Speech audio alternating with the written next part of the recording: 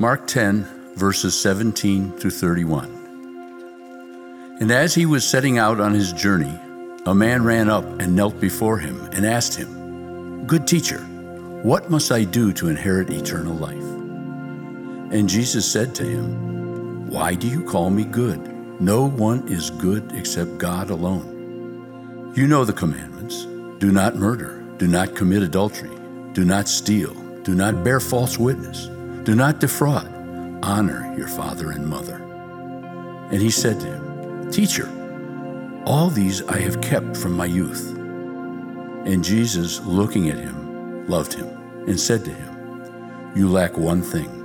Go, sell all that you have and give to the poor, and you will have treasure in heaven. And come, follow me." Disheartened by the saying, he went away sorrowful, for he had great possessions. And Jesus looked around and said to his disciples, "How difficult it will be for those who have wealth to enter the kingdom of God." And the disciples were amazed at his words. But Jesus said to them again, "Children, how difficult it is to enter the kingdom of God. It is easier for a camel to go through the eye of a needle than for a rich person to enter the kingdom of God." And they were exceedingly astonished and said to him, "Then who can be saved?" Jesus looked at them and said, "With man it is impossible, but not with God. For all things are possible with God." Peter began to say to him, "See, we have left everything and followed you." Jesus said, "Truly, I say to you, there is no one who has left house or brothers or sisters or mother or father or children or lands for my sake and for the gospel, who will not receive 100-fold now in this time, houses and brothers and sisters and mothers and children and lands, with persecutions, and in the age to come, eternal life. But many who are first will be last, and the last first." Hey everybody, good morning and welcome to Christ Community Chapel. So glad that you are here. Thanks for coming. Welcome those of you at our East service, those of you tuning in online. Welcome. All right, this is Baptism Sunday. We have 57 people who are going to be baptized today, which is, you can clap. That's great. It is also the final week of our 10-week series in the Gospel of Mark that we've been calling Jesus, the One True King. And we designed this series so that this final message would kind of explain why people have chosen to be baptized. So if you're here and you are wondering why in the world would anybody come and get dunked in a tank in front of all these people, hopefully this will help answer that. We are in Mark chapter 10, so if you have your Bibles, you can go ahead and turn to Mark chapter 10. You can open it up in your phone or a tablet, or if you're going to use one of our Bibles in the pews here in the sanctuary or over in the back of East Hall, it's on page 794. Page 794. The story we just had read to us is a pretty famous, pretty troubling story. It's when Jesus has this conversation with a young man that is usually he's simply referred to as the rich young ruler. And that phrase, rich young ruler, that's a packed title. I mean, if you're going to try to describe this guy in today's age, you would say something like this kind, generous, savvy, wildly successful CEO whose business donates a percentage of their profits each year to feed starving children. All right, this guy was a really, really good guy. And the thing that's troubling about this conversation that he has with Jesus is it seems like he has come to Jesus just to ask how he can become even better. And Jesus tells him to go and do something, and let's be honest, that very few of us could or would ever do. He tells this guy to go and give everything away, divest, give away his 401k, sell his company, distribute all his wealth, and then come and follow Jesus. And the question is, why? Why would Jesus do that? All right, I have 3 points that I want to pull out of this passage so you know where I'm going. All right? So the first thing is I want to look at the dangerous connection. The dangerous connection, the fatal illusion, and the wonderful invitation. First, the dangerous connection. When this guy walks away, Jesus turns and he talks to his disciples. And I want you to just look with me at that conversation, and particularly the disciples' response. It says this, "And Jesus looked around and said to his disciples, 'How difficult it will be for those who have wealth to enter the kingdom of God.' And the disciples were amazed at his words, but Jesus said to them again, 'Children, how difficult it is to enter the kingdom of God.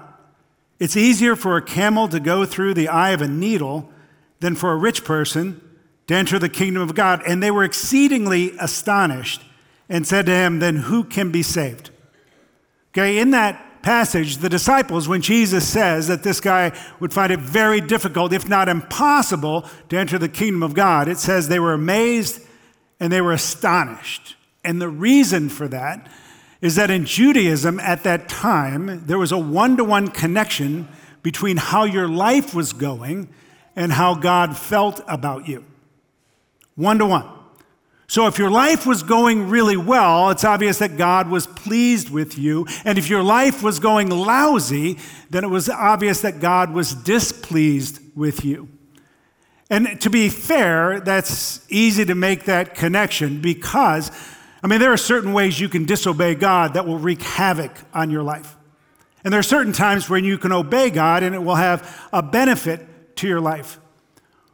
But it's not a one-to-one connection. It's not that simple. The Bible is always more nuanced and sophisticated when it comes to this. If you look at the book of Job, Job has this catastrophic thing happen to him. And his friends come and his friends look at what happened and they say to Job, "What did you do? Holy cow. You must have done something that really displeased God because no one goes through this kind of suffering unless they have terribly displeased God." But in the book of Job, right at the beginning, we get a kind of a peek behind the curtain and we realize that's not why Job is getting hammered, that there were evil forces at work, right? And, it seems like it's not that bad to make the connection between how you're living your life and God's blessing on you when things are going well. Your life is going well, and you kind of get some pleasure out of saying, I'm living right, and God is blessing me. And that's kind of innocent enough until things go wrong. And when things go bad in your life, and many of you are facing very difficult things, if you make this one-to-one connection, then you are left with a couple of options. One is that you must have done something bad to deserve what you're going through, or God is bad because he's giving you something that you don't deserve. And it's not that simple.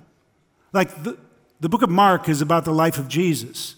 Jesus goes through suffering. Usually when we think about Jesus suffering, we think about the cross, which is understandable and it's good. But Jesus went through a lot more suffering than that. This past week, I had an interaction with a guy who just really doesn't like me. And I know that's hard to believe, but true. This guy made it obvious he doesn't like me at all. And this is what I know about myself. I like to be liked, right? And it hurts to be rejected. That happened to Jesus all the time. People were constantly reading into his motives. They would listen to his sermons to see if he would make one mistake. When he went out with his friends, they called him a drunk. They called him demon-possessed. It's wild what they did to Jesus. And Jesus lived an absolutely perfect life, pleasing to God in every way. And he went through the 1,000 different paper cuts that you go through.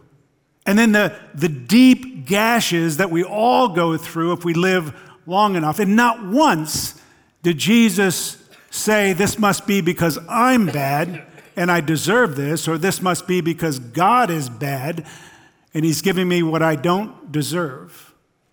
Jesus understood the nuance. Jesus understood what it was like to live in a broken world with sharp edges. And this is my thing. Be careful in making this one-to-one connection between how your life is going and how God feels about you. Because if you make it that simple, you will either be full of pride when your life is going well, and then full of resentment when your life isn't. All right, that's the dangerous connection. Then let's talk about the fatal illusion. Jesus actually goes after two things with this young guy. He goes after money, and he goes after morality. The idea that you can have enough, and the idea that you can be good enough. All right, let's talk about money first. Now, I want you to know that this is the only place that Jesus ever does this. I mean, throughout the Gospels, he deals with people on a wide range of wealth, from very poor to very wealthy. This is the only time that he says to somebody, you have to go and sell all that you have and come and follow me. So I don't want you to think this is a prerequisite to follow Jesus. But Jesus does talk a lot about money, because money is both sneaky and it's sticky. It's sneaky and it's sticky. It's sneaky in that no one knows. You don't know, and I don't know how powerful money is in your life or in my life. You cannot know the place that money has in your heart, or what you're counting on money to do for you, whether you have a lot of it or a little of it. That's how it's sneaky. But it's also sticky, and that's why the Bible is constantly calling us to be generous, faithful, consistent givers, because that is the path to maturity, to freedom, to joy. But that's for another sermon, right? But the way that money can be an illusion is that money gives you control. The more money you have, the more control you have over things in your life. Like, I remember when my wife and I, early on in our marriage, we went to Bolivia, South America, to see if God wanted us to be missionaries. I knew that God wanted me in ministry. I didn't know where. So we went to Bolivia. And we didn't have much money at all. We were missionaries. And I was sitting in our little apartment one time, and it was just sweltering hot. I mean, sweltering. And I looked at my window, and I thought, man, if I had like $300, which I didn't, I could buy an air conditioning, put in that window, and I could change the climate right here, right where I am. And that's the first time it struck me that if you have enough money, HVAC actually changes the climate wherever you are, like the climate is changed right here in this room. Very cool. But the illusion is the more money you have, the more control you have over life. But no matter how much money you have, you never control the very big things. You can't ever control tragedy or suffering or death, right? I mean, the mortality rate for the wealthiest people in the world is still hovering right around 100%, right?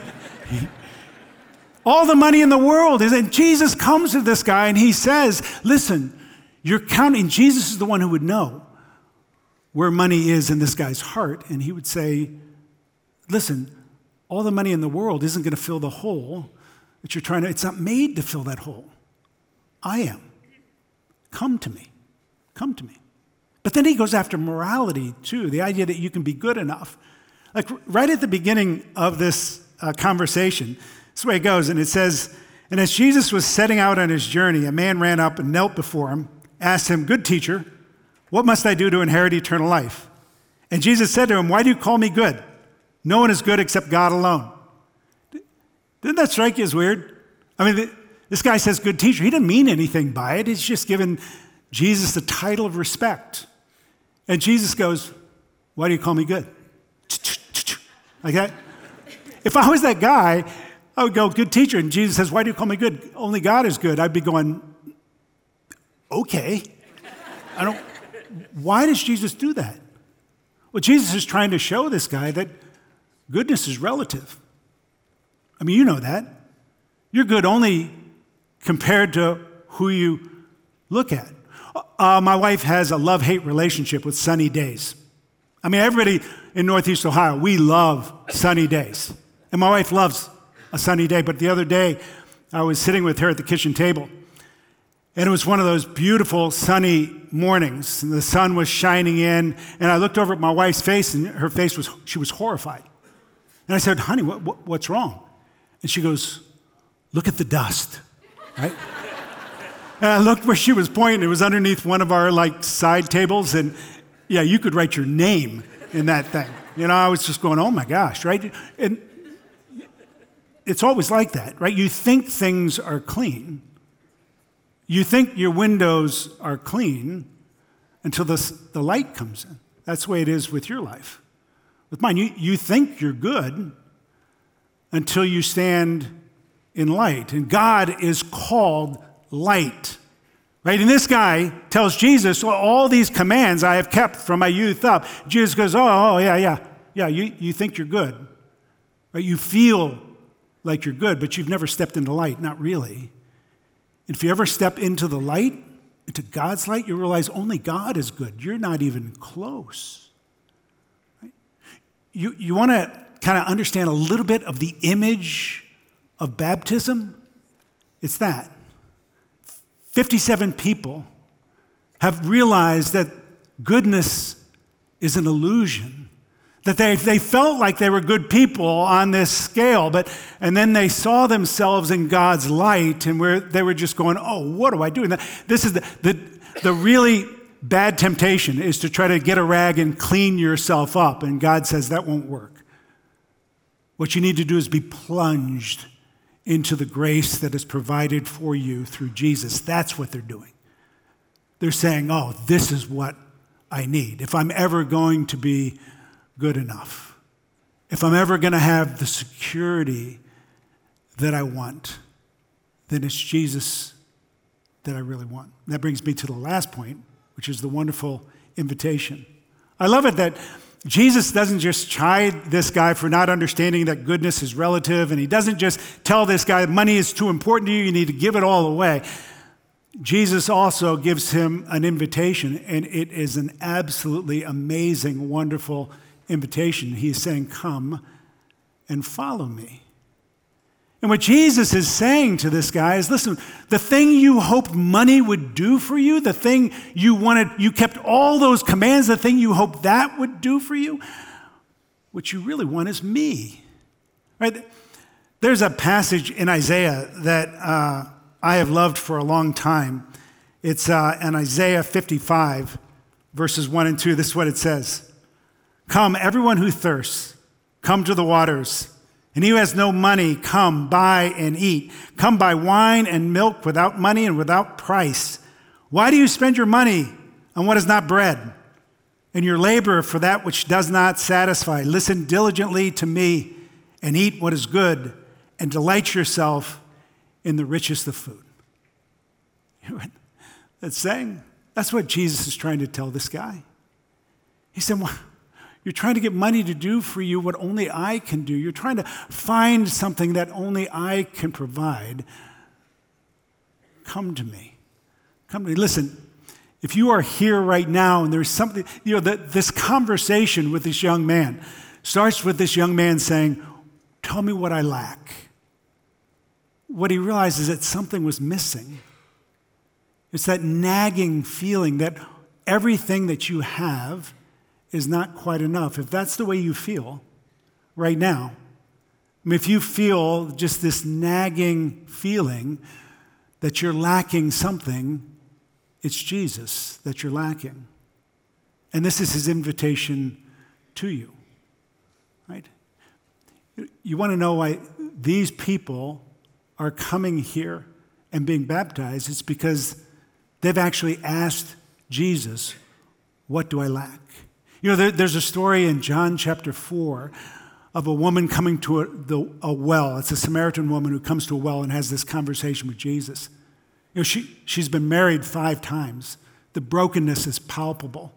And Jesus says to her, listen, if you'd only ask me, I would become for you a river of living water. You will never thirst. What's he saying? He's saying, I'm the one Isaiah was talking about. I'm the one who can satisfy you deep down.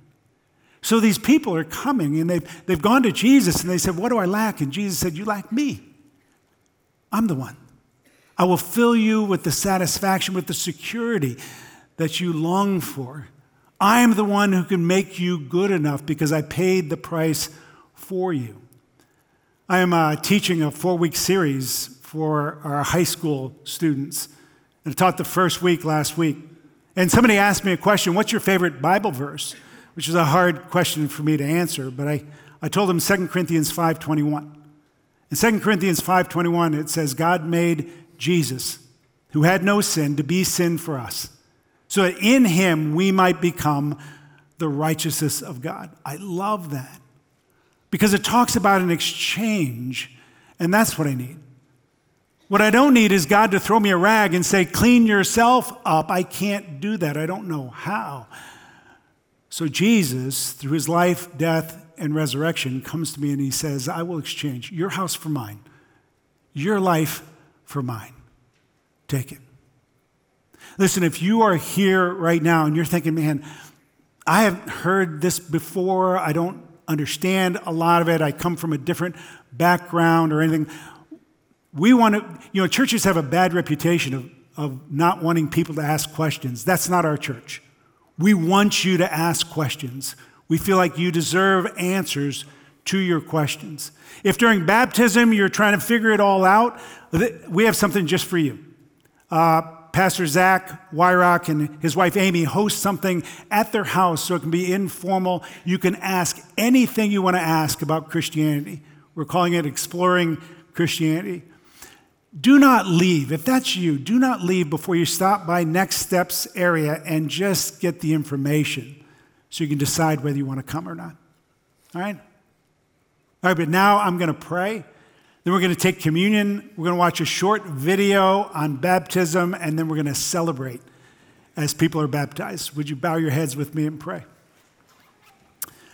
Father in heaven, I'm so grateful. I'm grateful for this conversation that you had with a man who is probably a lot like me, a lot like a lot of us. I pray that you will help us, all of us, from making that dangerous connection from how well our lives are going to how pleased you are with us.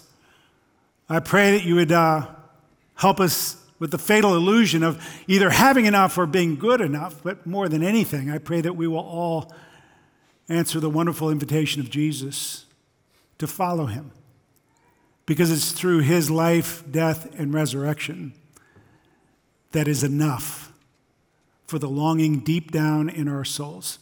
Thank you. Thanks for Jesus. And we pray this in his name. Amen.